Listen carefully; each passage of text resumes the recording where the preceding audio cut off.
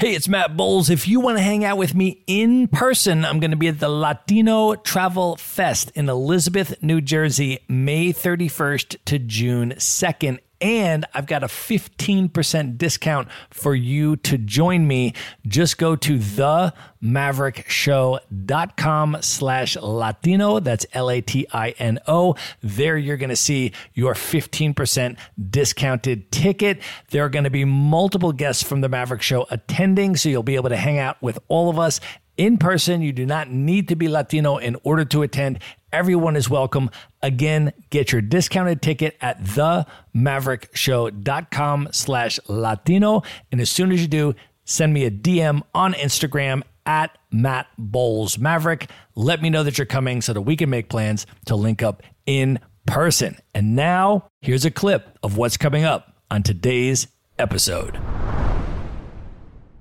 For me, right now in my life, travel means meeting new people in an intentional way. And it also means remembering who I am, which sounds really weird. But for me, I love being able to go to a new country, to a new city, to a new place, be able to go there alone and then discover new parts of that place and then also discover new parts of myself or remember parts of myself that I might not necessarily be tapped into in my day-to-day life.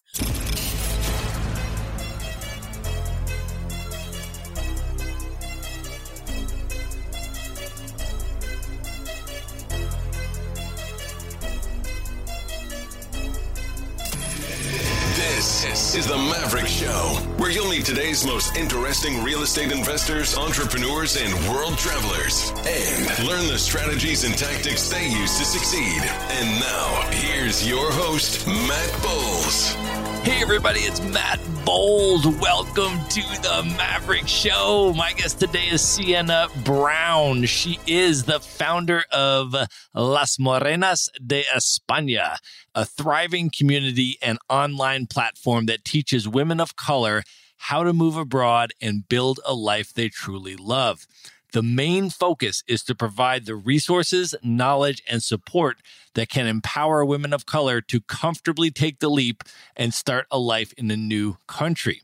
Originally from New York and now based in Spain, Sienna is also the director of marketing and business development at Sun & Co., one of the leading co-living spaces in Europe, whose mission is to impact professionals through living spaces that foster remote work, bringing together a diverse group of like-minded people to connect and grow. Sienna, welcome to the show. Thanks so much, man. I'm super excited and I'm so glad to be on today. This is going to be awesome. This is going to be awesome. I am so excited to have you here. We should just set the context. You and I actually met through our mutual friend, Allie Green, who Maverick Show listeners know from episode 12.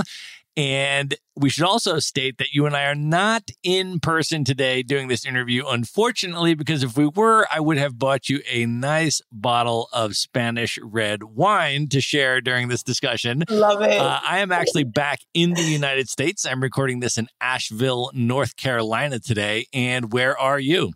Yeah, so right now I am actually in Javier, Spain, where I'm based, but I'm only back for a couple of days. I was just actually in Murcia, and then on Thursday I'm headed to Granada, but it's nice to be back home. Awesome. Well, I'd love to start with your story and where you grew up and how you got interested in international travel.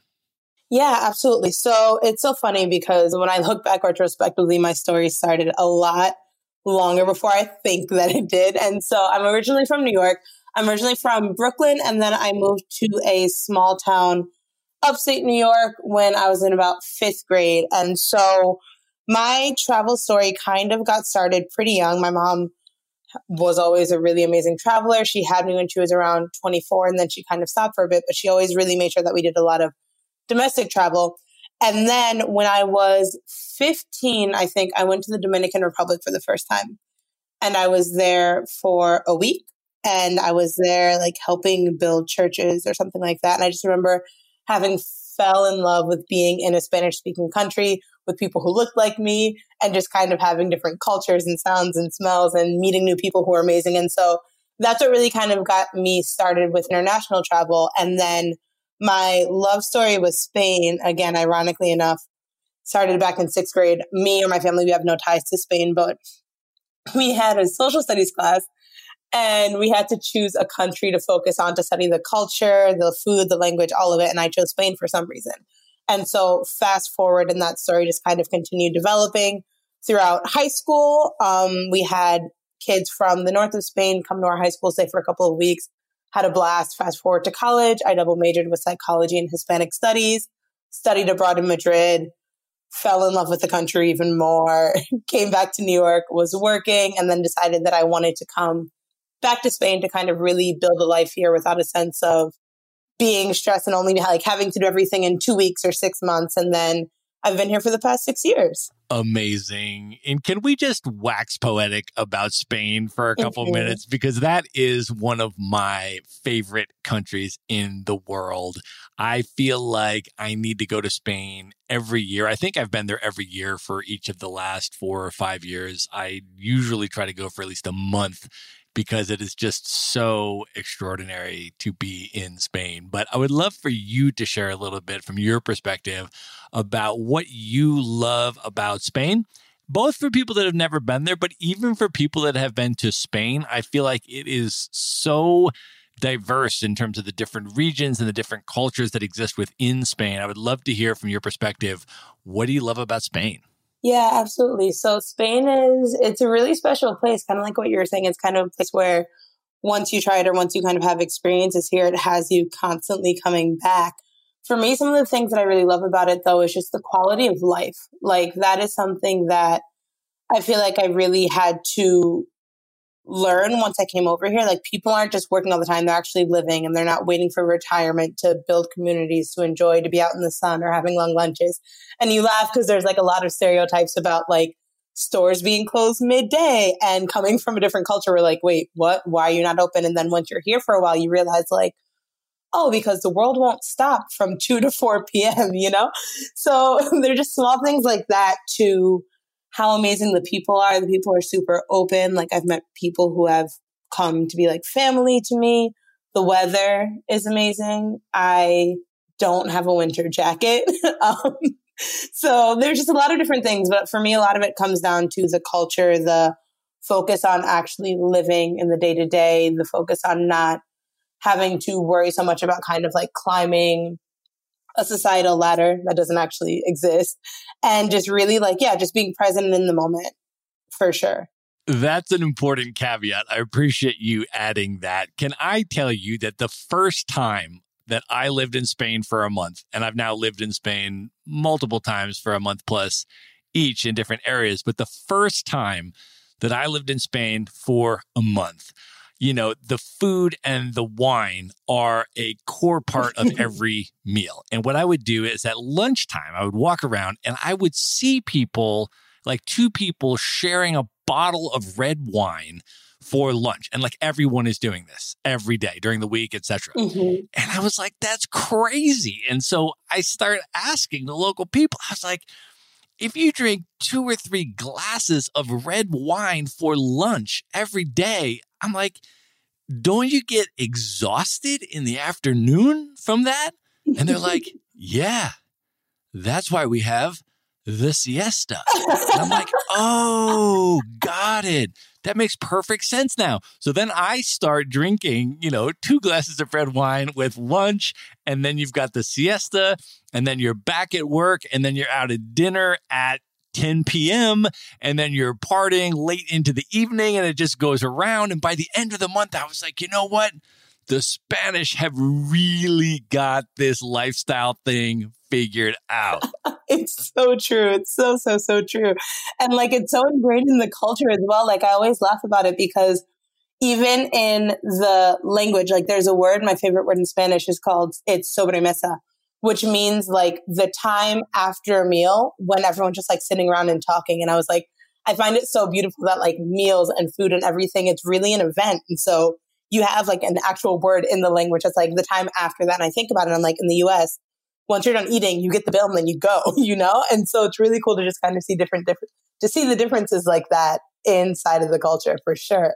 Yeah, the other thing that I love about Spain is that it has so many different sections with different people and cultures and languages and histories. So the Mm. first full month that I spent in Spain was based in Bilbao in the Basque country.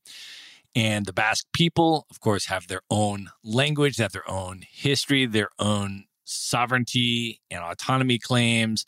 And it's a really, really, really amazing Mm. region, which has all of the best, food and wine and everything else, but it has a very specific, culturally specific history and culture there. And then the same thing, I've spent over a month in Catalonia, right? Mhm. Again, they speak the Catalan language, and there's the whole history of the Catalan people, and they have their specific cultural elements there. And then I've spent time in Andalusia in the south, and of course there is where the whole history of the Moors and all the Islamic influence and everything else was in the southern part of Spain. You mentioned you're going to go to Granada, which is one of my favorite parts of Andalusia, especially the Albaycin quarter, the old city. And when you're walking through there, it looks like in certain places, the markets that they have in North Africa, like it could be right out of Morocco. And of course, Morocco is just across the water there. And so as you go around Spain,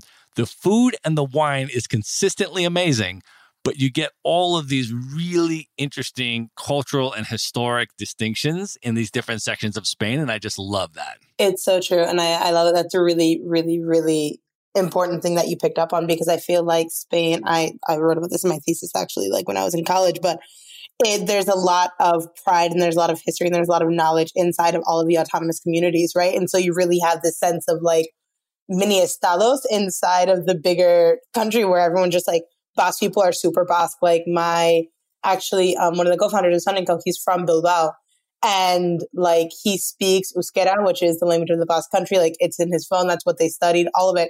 And so it's really cool because there are such different cultures. And yeah, there's so much to explore in the country. It's one of the reasons why I kind of have a list of all of the different autonomous communities that I want to go to and visit and experience, because it's like going to a bunch of different countries that, again, share language and a general history. But you're so spot on with that. It's amazing. Yeah, it is truly spectacular. When I lived in Bilbao, I lived right in the old city, which was just delightful. And it's amazing, both in terms of the historical stuff, but also in terms of the more modern stuff. For example, the Guggenheim Museum in Bilbao is unbelievable. It's this Frank Gehry architectural masterpiece. And when you go into the museum, at least 50% of the museum tour is about the actual architectural building that you're standing in, not even the art pieces inside the museum. It's amazing. And I would just go every day jogging from the old city, down the river, around the Guggenheim Museum, back up the river. It was just so amazing.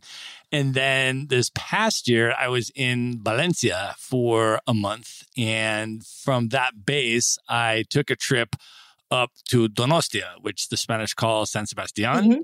And that was just next level. Okay, so just for context, Anthony Bourdain clearly and definitively said that the best food in the world outside of Asia is in San Sebastian. The culinary scene there is absolutely extraordinary. They have the most Michelin stars per square meter of any city in the world outside of Kyoto, I believe, at least the last time I looked at the statistics.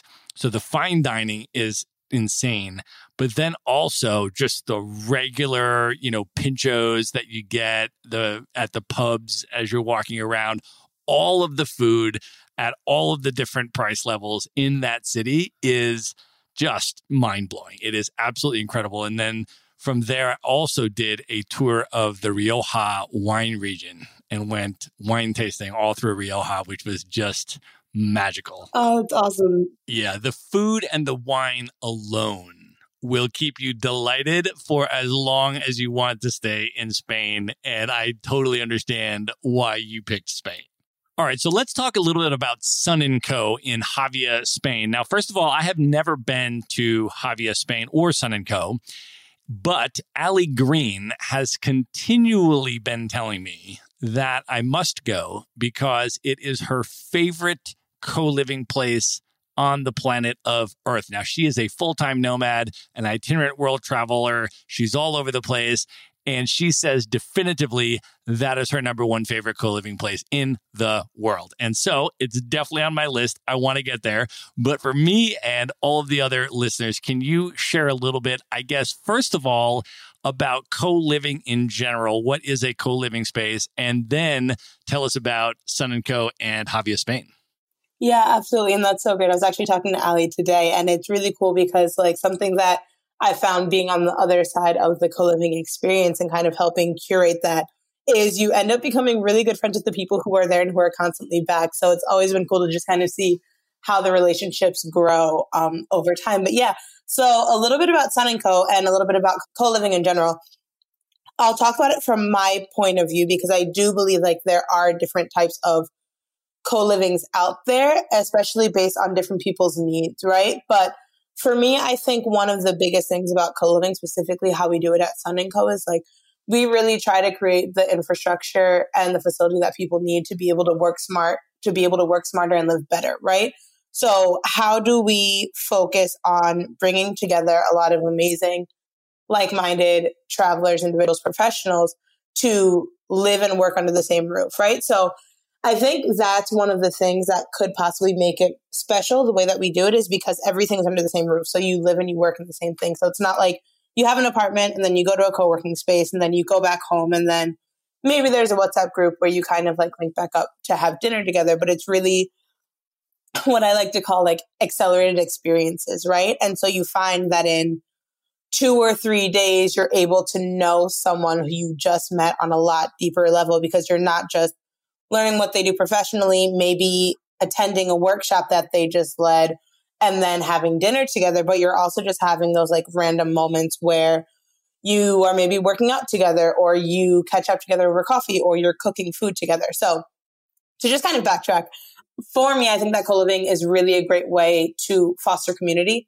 within the digital nomad and the location independent professional community, just because when you are traveling the world so much and when you are constantly in different places, it's really hard to build relationships with people and not just build relationships at our surface level, but like go a little bit deeper, right? And so when you are traveling, it's like, okay, cool, you might meet someone over drinks and then a week later, if they're still there, you might meet them again and then you'll start off with the same conversation, etc. And so I feel like co-living just really makes it a lot easier to not just be able to have a place that has good Wi-Fi, that's comfortable, and that feels like a place that you call home, but really it's a place to get to know and find your tribe as well, you know? Yeah, for sure. I have stayed in co-living spaces all around the world and made very good friends that I'm still close with to this day. Mm. But now maybe tell us a little bit about Havia, Spain. I have actually never been to Havia. So for me and the other listeners, what is Havia like and what could we expect the first time we stay at Sun & Co? Yeah, absolutely. So I'll talk about it from the digital nomad experience, because before I actually started working at Sun & Co., I came as a client. And the first impact that I had of Havia was like, this place is magical. And I say that because it just has this amazing, relaxing vibe where you arrive and you're coming in through the mountains and you just see the mountains and then you see water and then you're walking through these cobblestone streets, just like, where am I? What is this place? I've never heard of it before, right? So Havia is a pretty small town. I like to describe it as the perfect mix between not too many distractions, but just enough distractions to be able to have fun on a daily basis. And it's on the coast of Spain, so right on the Mediterranean, and it's about an hour between Valencia and Alicante.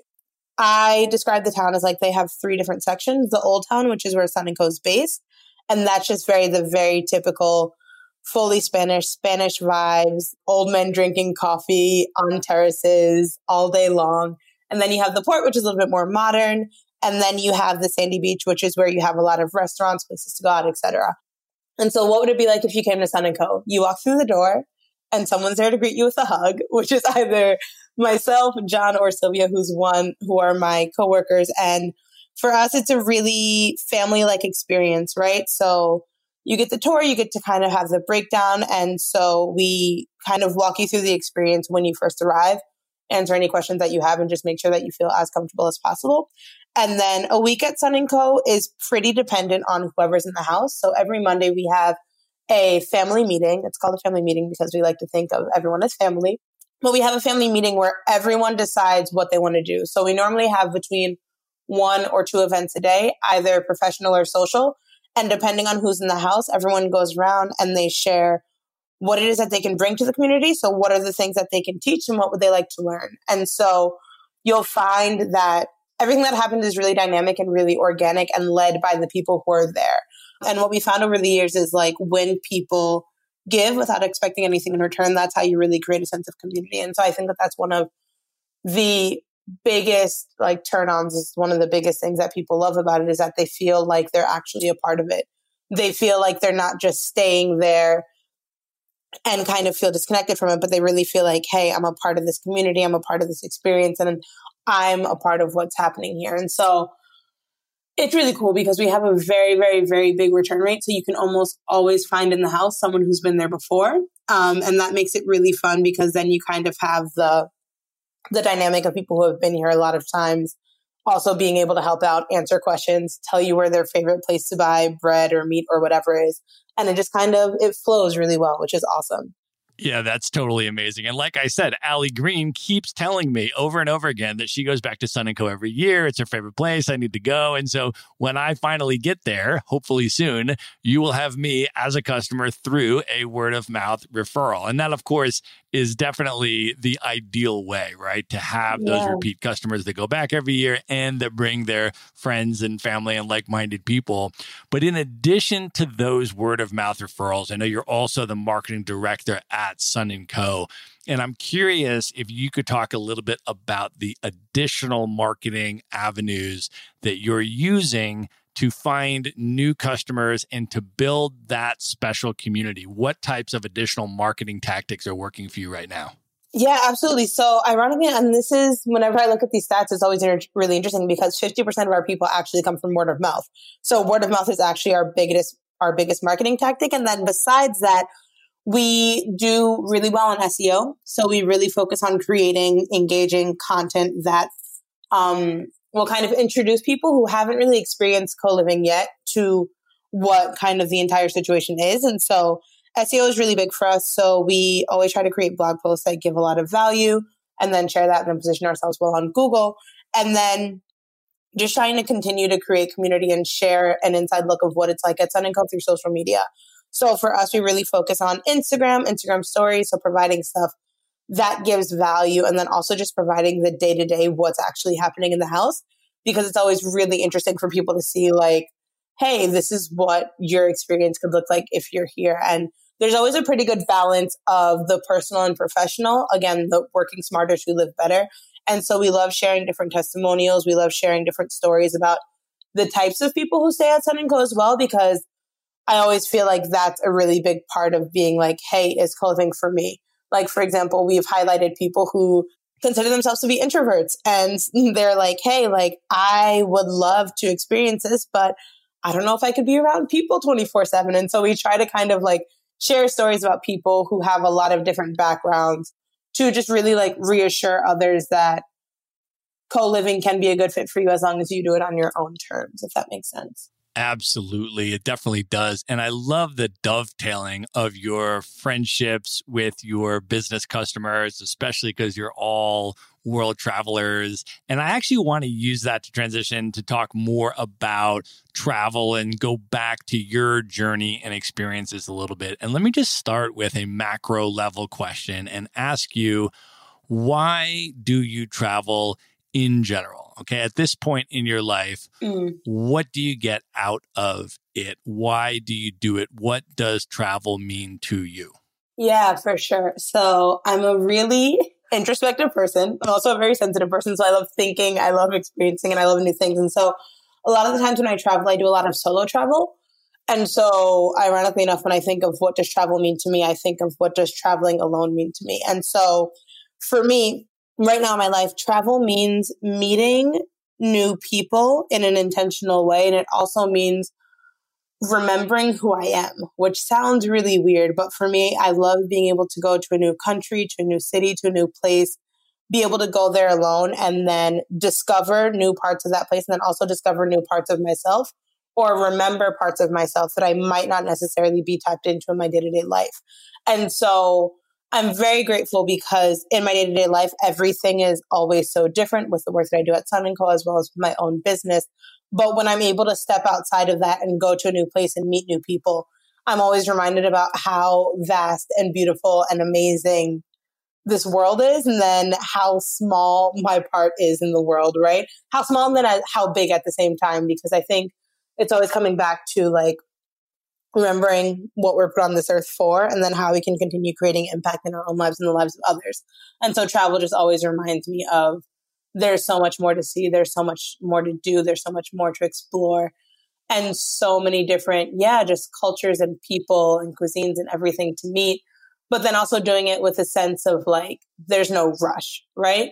So for me, when I think about myself as a traveler, I'm not really one of those people who are like, I have to go to all these countries and see all these things and do this, but I'm really into slow travel and I'm okay with going back to a lot of the same places and building deeper relationships there as well. Yeah, for sure. I would love to ask you to expand a little bit and give some tips maybe on how you make the most of your travel experiences. How do you immerse yourself and connect meaningfully with the local culture and not just be a tourist when you travel? Yeah, for sure. So I think that's something that I do, or at least something I try to be really conscious of, is like not planning too much and living life there like how I would at home. And so that sounds really simple, but for me, I'm huge on just like working from different cafes, going out and trying different cuisines, trying to go to the same place multiple times to get to know the people who work there. And those are just 3 really simple tips. So like number 1 would be try not to plan too much, because then you don't leave space for like the serendipitous moments, so like running into someone and then being able to have time to have a coffee with them or have lunch. I would also recommend going to a place that you really like and not being afraid to go back again, because I always feel like people who work, especially in hospitality, they're normally pretty cool people. And like once you meet them or you talk to them, they're really open to help, to maybe even invite you out to do different things. And so that can be a really cool into the local culture. And then the third takeaway would just kind of be like, do what you love to do at home anyway, and don't get too caught up with the touristy things, because if you go to touristy places, you'll find other tourists, which is great. But if you're really looking to kind of have that local cultural experience, just try to kind of do that. And also use Instagram, which sounds really silly, but using Instagram with hashtags in the different places that you're going to travel to can be a really great way to find places that you would like beforehand. And so you can kind of see the different vibes of places, what some of the best things to do in different cities are, etc. And can we talk a little bit about your lifestyle design and the way that you structure your travel cadence, right? As location dependent people, there's a lot of different ways that we can choose to structure our lifestyle, how much we travel, how quick we travel, that sort of thing. Can you talk a little bit about, for you, where have you landed at this point in your life in terms of your optimal lifestyle design and travel cadence?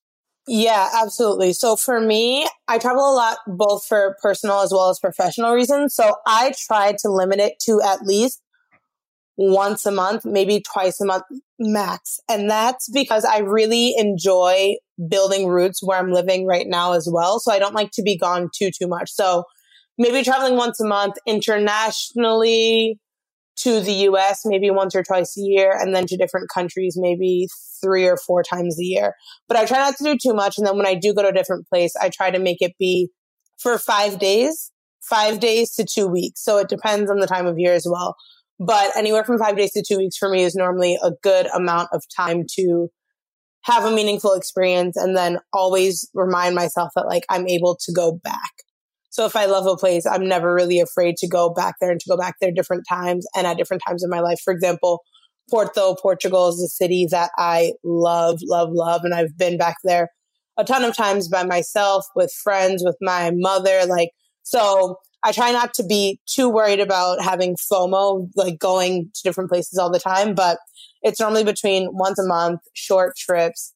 And then during the summer, I try to get away for a little bit longer for extended times in different places. I love Porto as well. And I will say that Portugal is one of my other favorite countries in Western Europe. And the wine in Portugal, I think, I must say, is probably the most underrated wine in all of Europe. It is amazing. Mm-hmm. Vino Verde is one of my favorites. It's amazing. I love it. It's amazing. So when you think back now on all of your travel experiences, and you mentioned when you were young, you went to the Dominican Republic, and that was really a pivotal moment for you. Can you think through your travel journey and maybe share any pivotal moments or big impacts that certain travel experiences had upon you that really shaped you and took you in the direction that you ended up going? Yeah, for sure. I guess the most recent one was right before I decided to move to Javier. So I had been living in Spain for 3 years. Everything was great. I was running my own business and I was teaching English as well. And it was really good. And then I went to Reunion Island, which is this small island that is a French colony really close to Madagascar. And I went to visit the Spanish guy that I was dating at the time who was living there. And that trip changed the trajectory of my entire life just because it was so amazing to go to a place that's still so untouched and remember what it's like to just like actually live. And it was the first, ironically enough, it was the first time that I'd gone away for a holiday, didn't bring my computer, didn't do anything for work in years. And I was able to just really kind of like get back in touch with what's really important in life. And remembering that like, it's not just all about work. It's not about trying to like get to that next big thing, but sometimes there's a lot of beauty in being fully present, being in the moment and kind of making space for living. And so when I came back from that trip, I'd actually gotten the job offer to come to Sun & Co. before I went on that trip. At first I had said no, because I didn't want to move. I was really comfortable. I went on that trip. And then when I came back, I was like, this is an easy decision. I have to do it. I know that it's going to be a very, very, very pivotal moment in my life if I decide to move to Javier. Fast forward to 2.5 years later, here we are, and it was the best decision that I could have ever made. So yeah, Reunion Island was definitely that for me. It was an amazing place. It's a beautiful country. It's so untouched. You are driving down the streets and there's just like these enormous mountains with waterfalls, and it just kind of reminds you how big. I want to take just 1 minute out to let you know that in addition to hosting the Maverick Show, I am also the co-founder of Maverick Investor Group, a real estate brokerage that helps you buy turnkey rental properties in the best U.S. real estate markets from anywhere. So these are single-family homes, sometimes 2 to 4 unit properties, and they're either brand new or fully renovated, and they already have tenants and local property management in place. So you get all the benefits of owning the deeded real estate, the physical house, the hard asset, without the headaches of being the landlord or the rehabber or needing to live near the property. So I want to offer you a free consultation if that sounds interesting to you. To learn more about it, you can just go to themaverickshow.com/consult. And now back to the episode. Big and vast and beautiful this world is, and you have to kind of enjoy it, you know? Amazing. Yeah, I have heard about Reunion Island. I have never been there, though. So I will definitely put that on my list for sure. So let's talk now. I'm really curious a little bit about your entrepreneurial journey and specifically Las Morenas de España and how you came to found that company. Can you maybe just share a little bit about sort of the lead up to that, what inspired that, and then tell us a little bit about LMDES?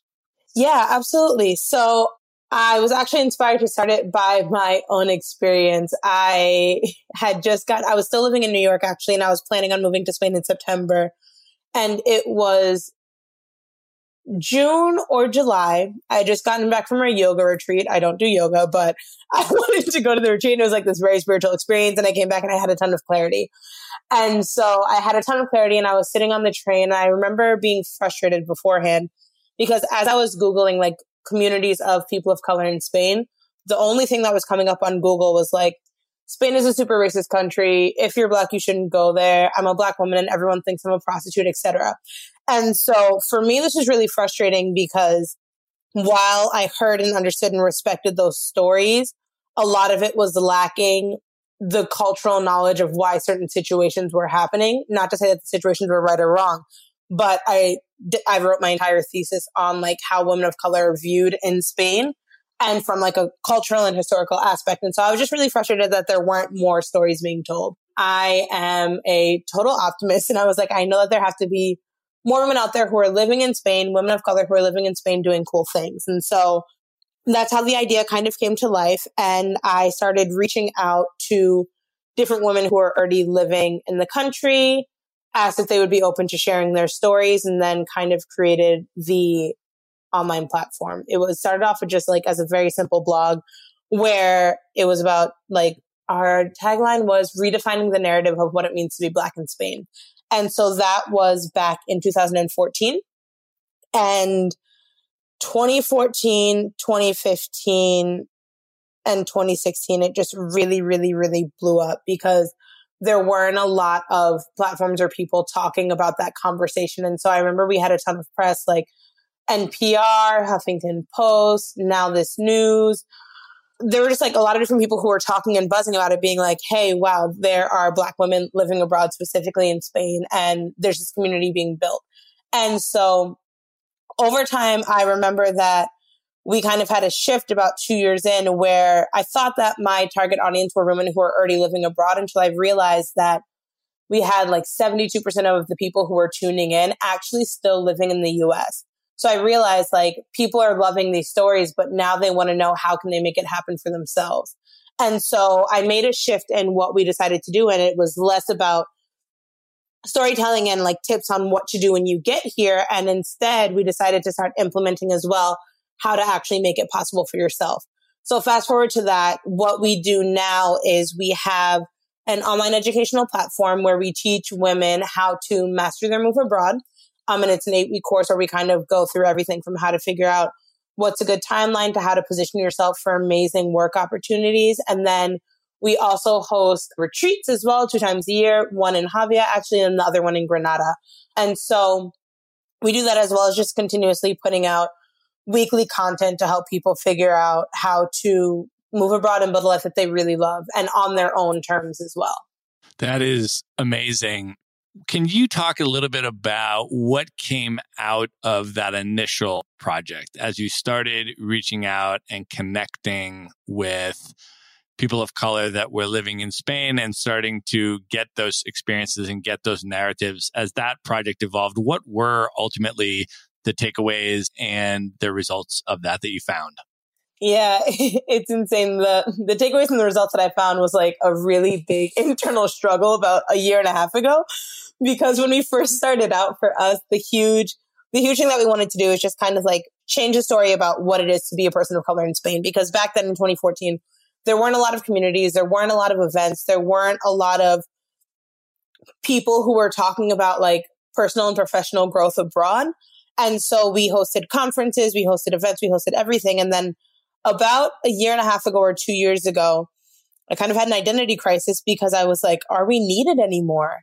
Because everything that we had set out to do was now being done in Spain on the ground. So now you can find a ton of different meetup groups. You can find communities. You can find a ton of people of color doing different things like poetry and all this stuff. And so the thought or the concept of how do we change the narrative in Spain, that was kind of accomplished. And so then we had to think bigger and say, okay, how do we start now just like empowering as many women, specifically women of color, but we've expanded past that now as well to be able to say, hey, you already have the skills and knowledge and everything that you need to be able to score remote work, but not just remote work, but flexible work to be able to live wherever you want and wherever you're going to have the freedom and flexibility that you really desire.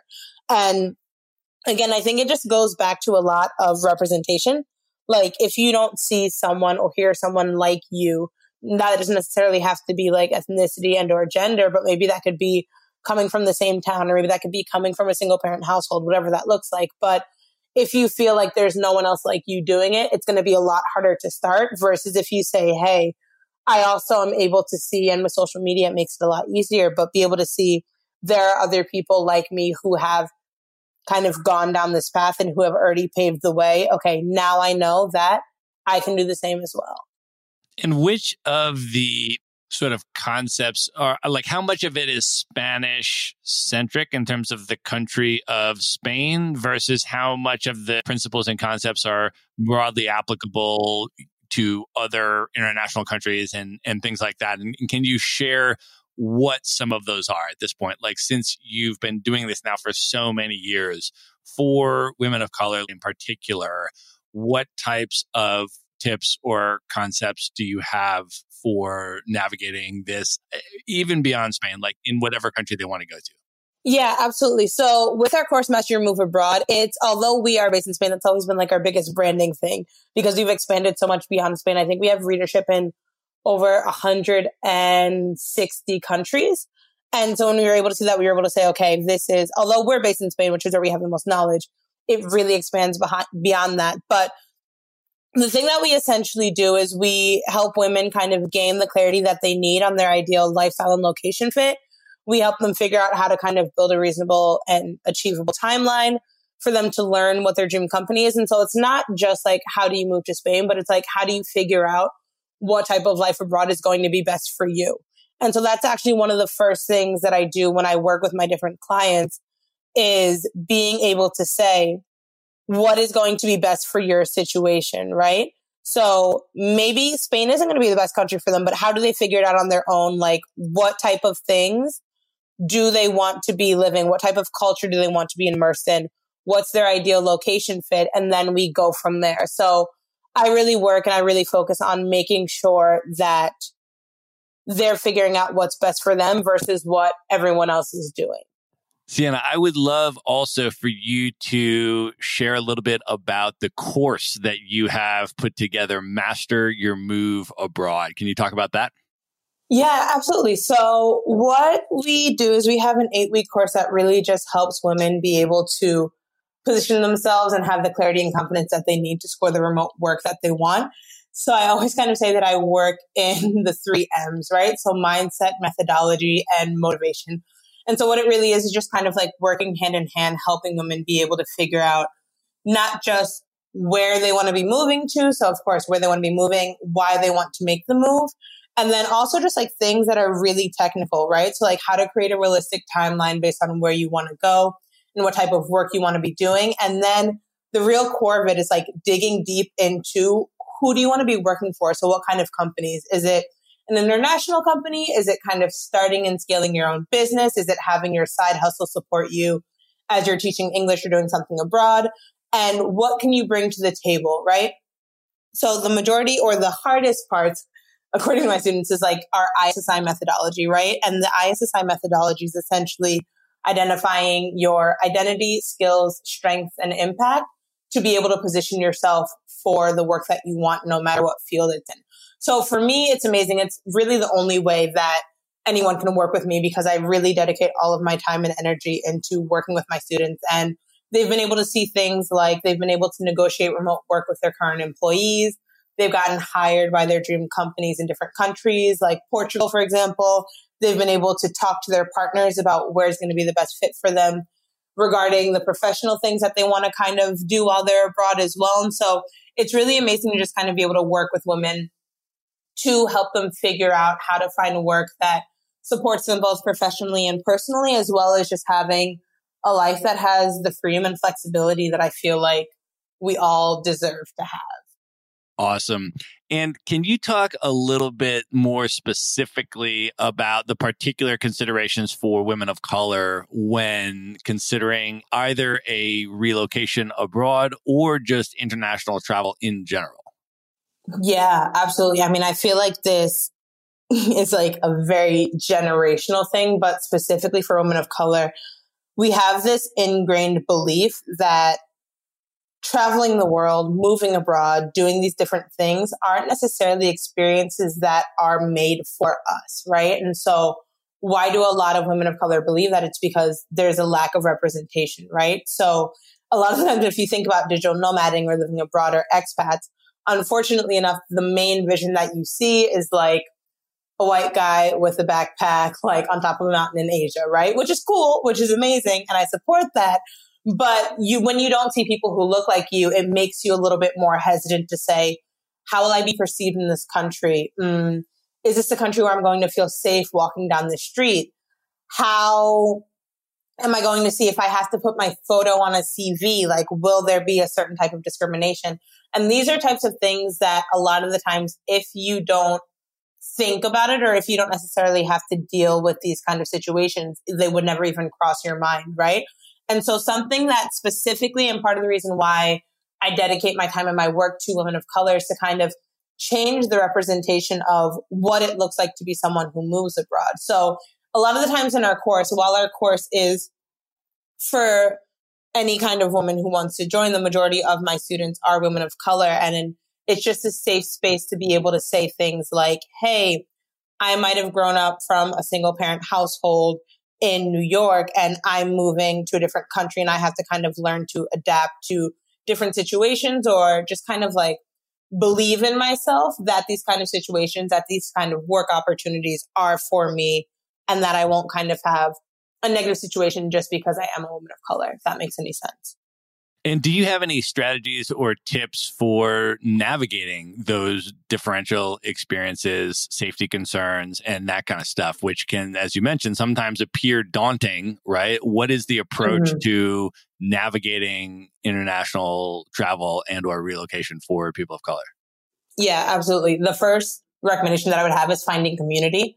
And I say that because if you find people who are on the ground, who have traveled to those countries, who have been to those places, and more importantly, finding community who have had experiences and also have the background knowledge of what a country, what that society and culture looks like, that's super important, because then it's not just going to be like, hey, this experience happened to me without context, but it can be like, hey, this is what the culture and society is like in this country. Here's how you can kind of navigate and go through that. And so we actually have a lot of blog posts that talk about how to handle different situations, from working with different coworkers to traveling by yourself, doing solo travel as a woman of color, etc. And another recommendation that I would have is which sounds kind of silly, but it's just don't be afraid to take the chance. And so a lot of the times, especially being Black women, we hinder ourselves from different opportunities because we think that they aren't for us. And a lot of the times, using the fact that you are quote unquote different or outside of the norm is actually one of your biggest superpowers, right? So something that you're able to find is let's say that you're a woman of color who's going to China. Yes, they might touch your skin because they've never seen a person of color before, but instead of seeing that as a negative thing, using that as an opportunity to have a cross-cultural education, So being able to say, hey, I might be the first person of color or Black woman that you've met, but instead of getting offended by it, let's talk about it so that the next time this is something that you don't do, or this is something that doesn't feel as out of the norm to you. And the community that you've created, the LMDES community, I have watched some of the videos that you've done with interviewing different women of color, sort of entrepreneurs or people that are doing really interesting stuff in Spain. And I think you've put together quite an extraordinary community. Can you talk a little bit about that community and how people can plug in and connect with that? Word, of course. Yeah. So the two questions that you asked kind of really go hand in hand, because part of the reason why I started the community was to just share more of those real stories, and real stories with the historical cultural background behind it. And so our community has, in the past 5 years, we've grown to over, I think, 10,000 women come to our website a month. We have a Facebook group that we just launched at the beginning of 2019 that has almost 1,000 women. Our Instagram has over almost 15,000. And it's just a community where people can come together, share their stories, and feel seen and feel like they can talk about different situations in a safe space as well. And so something that's really great is, in addition to doing the teaching aspect of it, like we do in the course, we also have retreats where people are able to go from knowing each other online to being able to have that in-person contact as well, where they're able to say, okay, cool, I feel like I found my tribe of like-minded women who are also looking to do the same things. And so the thing that I love about this community is that everyone is so giving and everyone is so motivated, right? So you're able to see people who share different job opportunities abroad, people who share their stories, moms who talk about the best schools in their town for kids. And it's just a community that loves giving back and giving to one another. And so for me, it's always a very like heartwarming and just a heartwarming situation to see that women from literally all over the world are so willing to kind of give and give back to one another, just so that we can all kind of like live the best lives that we can. That's awesome. I want to ask you as well about, from a business perspective, sort of a tactical perspective, how you have effectively gone about building and growing this business while also working as the marketing director for Sun & Co. I feel like a lot of people are trying to balance working full-time, building a side hustle, doing the business, doing the job, and that can sometimes be a different balance. And I would love for you to share any tips or insights in terms of how you have effectively done that. Absolutely. This is one of my favorite topics outside of talking about co-living, remote work, and women of color. So for me, one of the biggest things is not just time management, but also energy management. So I guess I'll share my 5 top tips really, really quickly. Tip number 1 would be learn how to track and manage your time. Something that I've done, I use the application Toggle, which is an amazing time tracker, and I've been using that for the past 6 years. And so I'm extremely in tune with how long it's going to take me to do something. And so I'm able to say, okay, I know that I have to work, let's say 8 hours today in my full-time job. And I know that I need to spend 2 hours doing LMDS stuff. So I'm able to really organize my time in my calendar because I know how long it takes me to do kind of tasks that will move the needle forward. The second thing that I would do is, or my second suggestion is taking care of yourself, which sounds extremely silly, but there have been times where I hadn't put my health first and I found myself burning out because, again, of course, if you're juggling working full time while growing a side business, it can be easy to kind of be working 24/7. And so I've learned that I have time for myself in the morning and I disconnect before 11 p.m. every night and really just make sure that there's times to kind of fuel back into myself to be able to make sure that I have the energy that I need. The third tip that I would have is see your full-time job as kind of like your quote unquote business investor, right? So a lot of people say, I want to scale my side hustle. I want that to be my full-time thing, etc. But one of the best things that I think has ever happened is not having LMDS be my full-time job that pays the bills, because it's allowed for me to have it evolve sustainably and to actually know what my clients, what my customers, and what my community need, right? So instead of just saying, okay, I need to make money tomorrow, instead it's like, hey, let me provide value for you. Let me show up for you and let me do that on a consistent basis. And then once I do that, when it comes time to sell, it's not necessarily selling. It's just me saying, hey, I know that you need this thing. Here, I can provide it for you. And then that's what makes it so easy for us to now generate income and revenue. And so really just thinking about your side hustle as a sustainable side hustle. So not having the rush of kind of trying to scale too quickly, but instead actually listening to what your clients, customers, community need. The fourth one, I would say, I don't have a list in front of me, I'm just kind of spitballing, but the fourth thing that I would say is if you want your side hustle to eventually become your main thing, have that be the thing that you focus on in the morning or whenever your brain is the most awake, like the most alert. And so something that I used to do is before I would come into work, I would dedicate an hour and a half each morning to working on my side hustle or on my own business before going into my 9 to 5. Well, my job is a little bit more flexible now, but when you have the time in the morning, I always recommend that like you spend that time on your stuff so that no matter what happens during the rest of the day, you say, okay, I've invested the time and energy that I need to into my future, right? Into my business and into my company. And the fifth one, just to kind of wrap it up, would possibly be like being honest as well with your job. That depends. But if you're in a job that's kind of cool, I would say be honest with it, because the reason why I actually got hired at Sun & Co. was because of the work that I was doing with LMDES. And so if you're in a company or if you're looking to work in a company that kind of supports and values people who have an entrepreneurial spirit, use that as an advantage and say, hey, this is my side business. This is the thing that I'm working on. And then they'll be able to also know, like, if you have other priorities or if you're doing different things as well, they might be able to support that in ways that you would have never imagined, because it's something that your work that you're doing on your own business might also overlap into your knowledge and your skill sets and your network for the work that you're doing in your day-to-day job. Awesome.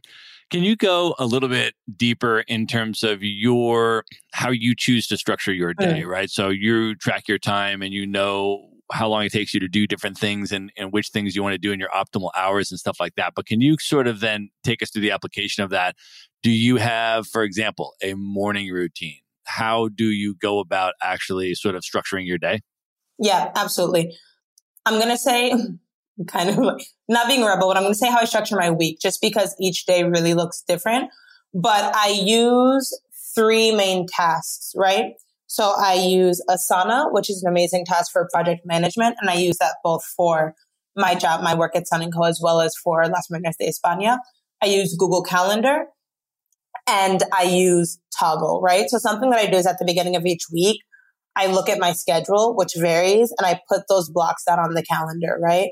And then I look at the tasks that I have to do each week and I say, okay, how can I time block my deep work, and my reactive tasks while making sure that I still have time for things like meetings, still have time for things like taking care of myself, right? And on a day-to-day basis, what can that normally look like? I plan my days the night before, almost always. So at the end of each workday, I say, okay, here are the things that I did, here's what I accomplished, and here's what I either have to tackle tomorrow, or if I didn't get to something, I move that task to the next day. And then my morning routine is normally waking up. I don't wake up too early. I wake up maybe around 7:15. I either go to my workout classes or I go for a run. And then I come back home, journal, have breakfast, and then my way to kind of ease into the day is having a cup of coffee. Sometimes that starts going directly to Sun & Co and getting that deep work for Sun & Co done. And then on the days that I have off, which again varies, that could be a Wednesday or a Thursday or a Monday, I sit down and I dive into the LMDS work that I have to do. So I have a pretty good balance of like 5 days, including weekends, working at Sun & Co, doing the deep work there. And then 2 days, maybe 2.5 days doing LMDS work. But this kind of goes back to what I was saying before about time management and growing a business sustainably. I don't think I've ever spent more than 20 hours, 25 hours maximum a week on LMDES ever. And that's great because normally my average was between 6 to 10 hours, but doing that consistently for 5 years will get you a lot further than spending like 40 extra hours a week or working 60 hours a week with your day job as well for 2 years and then feeling burnt out and then saying like, is this even worth it? You know? Absolutely. And let me ask you sort of a follow-up question about stress management. And when stressful things happen, either in work, in life, in business, that kind of stuff, what techniques do you have for handling that, dealing with that, and managing stress in your life? Yeah, absolutely. I will kind of start this out with a story of something that happened to me 3.5 years ago. So I used to be someone who thought that I could manage stress well, and I wasn't. Until one time, God, the universe, whatever you want to call it, kind of threw a snowball in my face. And that snowball in my face was one day I'd come home and I lost all of my hair in one night to alopecia. But at the time I had no idea what that was. And so I just kind of gotten home and my hair started falling out. And I was like, what's happening to me? Am I dying? I don't know what's going on. And so after doctor's tests and everything, everyone was saying it was stress. And I was like, cool, I get that, but I don't necessarily believe that because it was something that just happened so quickly. Until I started doing my own research and I started looking into it and I started saying, okay, wow, even though you think or you feel like you're not stressed, you really are. And so something that I've learned how to do since then is I do this thing where it's like, I really make sure that I'm intentional about everything. And so when it comes to stress management, I have a very clear direction on where I want to be going in life. And I have very clear values. And for me, one of those values is living a balanced lifestyle. So something that I've learned how to do is like I've made it very easy to say no to things and to not feel bad about saying no to things. And I feel like a lot of the times as we're growing our businesses, as we're traveling the world, as whatever happens, we feel FOMO. And so when we get these moments of like, oh, I'm really stressed because I'm overcommitted, or, oh, I'm really stressed because of X, Y, and Z, we feel like, oh, but I have to, because if I don't, X, Y, and Z. And so something that I do to kind of deal with stress management is just like learning how to say no and doing it proactively so that I don't reach to the place where I am really stressed. Now, fast forward and let's say that something happens out of my control and I am in a moment where I'm extremely stressed. Things that definitely help. Number one, I go to therapy once every 2 weeks. And so being able to kind of like decompress and talk that out there definitely always helps. The second thing that I do is I journal on a daily basis as well. And so whenever I am kind of feeling that stress, I look a little bit more internally and I say, okay, what are the things that are triggering the stress? How can I deal with it and how can I cope? But for the most part, I also am like not afraid of like taking a step back, right? So being able to take 2 days to disconnect, putting on like an email responder saying, hey, I'll be off for the next couple of days, taking, I think in the US, they call them like personal health days, right? And so I'm really just not afraid to do that or not afraid to say no, but I really think about stress in a proactive way. And so instead of saying, oh, the shit's hit the fan, essentially, it's saying like, hey, how do I make sure that I'm doing everything in my power so that that doesn't happen? That is awesome. I really appreciate you sharing all of that. All right, Sienna, at this point, are you ready to move into the lightning round? Oh, let's do it. I'm going to try to have lightning round answers. Well, the parameters of the lightning round are that the questions are going to be short and sweet, but your answers don't necessarily have to be, unless you want them to be. The lightning round. What is one book that has greatly impacted you that you would recommend people check out? Living Forward by Michael Hyatt. It is a book that is amazing and really just kind of puts your life in a holistic way. So it kind of talks about your different life accounts, not just professionally, but also personally. And it gives you a very real feedback on like looking at your life now and asking yourself, if I were to die tomorrow, would I be happy with the life that I'm living? And so I first found that book, I think maybe 3 or 4 years ago. I revisit it yearly, and it's an amazing way to kind of check in with myself and saying, okay, am I on the path that I want to be on? Am I having the balance that I want to? And how am I consciously like pouring into myself and my personal life just as much as my professional? Awesome. What is one app or productivity tool that you're currently using that you'd most recommend? Toggle. I should be a sponsor for them. I love Toggle because it really, really, really helps me figure out how long things take. It helps me be a lot more productive as well, because when you hit play and you say, I'm starting a task, it doesn't make you multitask and you're not all over the place on social media, but you're really just focused on what you're doing in that moment. What is one content medium that you consume? It could be a podcast you listen to or a blog you read regularly that you'd recommend people check out. A podcast that I love, and I think the most consistent one that I listen to, is The School of Greatness by Lewis Howes. It is a dope podcast. He's an amazing interviewer, and he has amazing, amazing, amazing people on the podcast. He's had people from actors to actresses to influencers to business owners to investors, and it's a really great way to just kind of consume new points of views and hear interesting questions as well. If you could have dinner with any person that you've never met who's currently alive today, who would you choose and why? This is a tricky one. I think I would say, the first thing that I was going to say was Oprah, but that's not true. I was going to say Issa Rae. So for people who don't know, Issa Rae is an actress. She's also the producer of Insecure, and she's also just gone to do a lot of amazing things. And I really respect and admire her because I feel like she is someone who is extremely true to her personality and who she is, but she's become amazingly successful because she's leaned into that. And so I really kind of view her as a role model. I think I'm working through these thoughts now, but I think I really view her as a role model because she hasn't had to give up who she was and the quirks of her personality. And that's actually what's made her excel.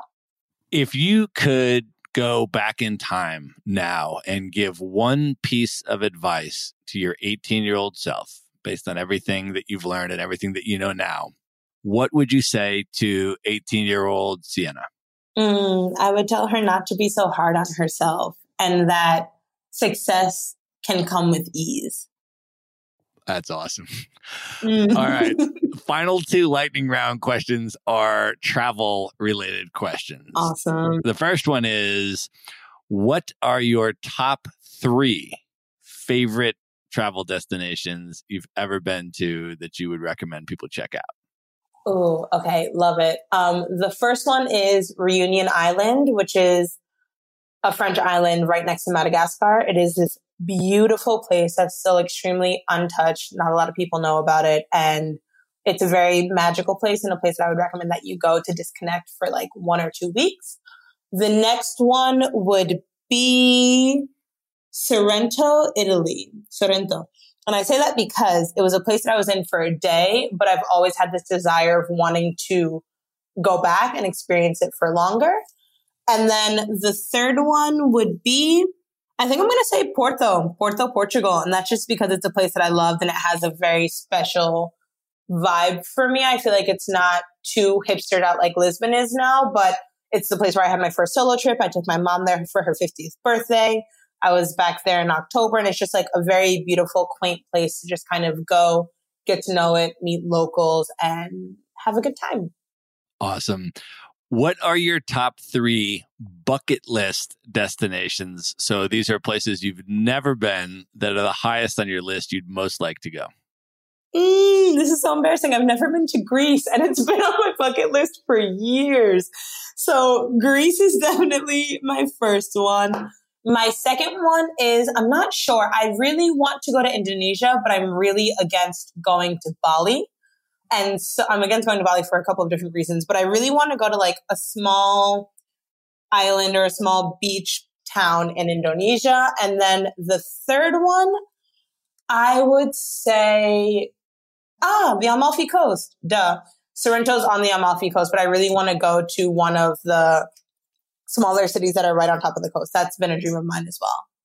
Those are really good picks. The Amalfi Coast is an amazing place. So that's awesome. Wonderful. All right, Sienna, this has been super, super amazing and wonderful. I want you to let people know how they can come into your universe in all of the different ways. So tell them about how they can find and come and stay at Sun & Co., how they can come into the LMDES community and take your course. And for that matter, just find you and follow you on social media as well, if you're there. Yeah, absolutely. Definitely there. Probably there a little bit too much, but I'll kind of go down the list. So if you are interested in remote work, if you're interested in finding an amazing remote work community, coming to a beautiful place and just kind of like getting down and connecting with other like-minded location independent professionals, definitely come to Sun & Co. in Javier, Spain. You can find us on social media.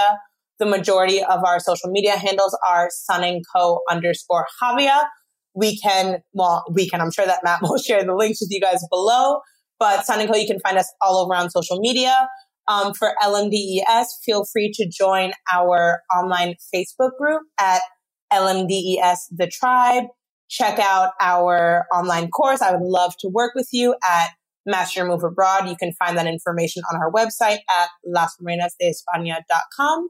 We also do a ton of fun stuff on Instagram, so you should definitely join that community.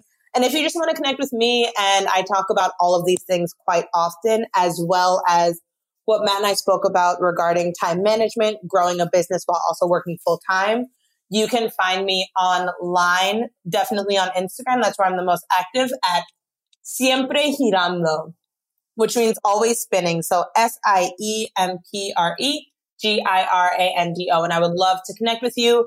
When you reach out, definitely let me know that you found me from listening to this podcast. And I want to thank you, Matt, so much for having me on. Well, thank you for being here, folks. We're going to link up everything that we talked about, and all the different ways to contact Sienna is going to be in one place in the show notes. So you can just go to themaverickshow.com and go to the show notes for the Sienna Brown episode. And all of those links are going to be in one place there, so you can find them. Sienna, this was so amazing. I really, really had a blast. Thank you for coming on the show. Thank you so much. I had such a good time. This has been one of my favorite podcast interviews. So thank you for having me, and I really appreciate it. All right. Good night, everybody. Be sure to visit the show notes page at themaverickshow.com for direct links to all the books, people, and resources mentioned in this episode. You'll find all that and much more at themaverickshow.com. Do you want to learn how to travel the world for a year plus with carry-on luggage only and look good while you're doing it? Go to themaverickshow.com/packing to see a free recorded webinar and learn exactly how Matt does it. He shows you the luggage he uses, the specific items he packs, and the travel brands he likes most. Even if you're just looking to go on shorter trips, but pack more efficiently and eliminate your checked luggage, you won't want to miss this. You can watch the free recorded webinar at themaverickshow.com/packing. Would you like to get Maverick Investor Group's white paper on real estate investing for digital nomads? How to buy U.S. rental properties from anywhere in the world and finance an epic international lifestyle? Just go to themaverickshow.com/nomad. The report is totally free and available for you now at themaverickshow.com/nomad.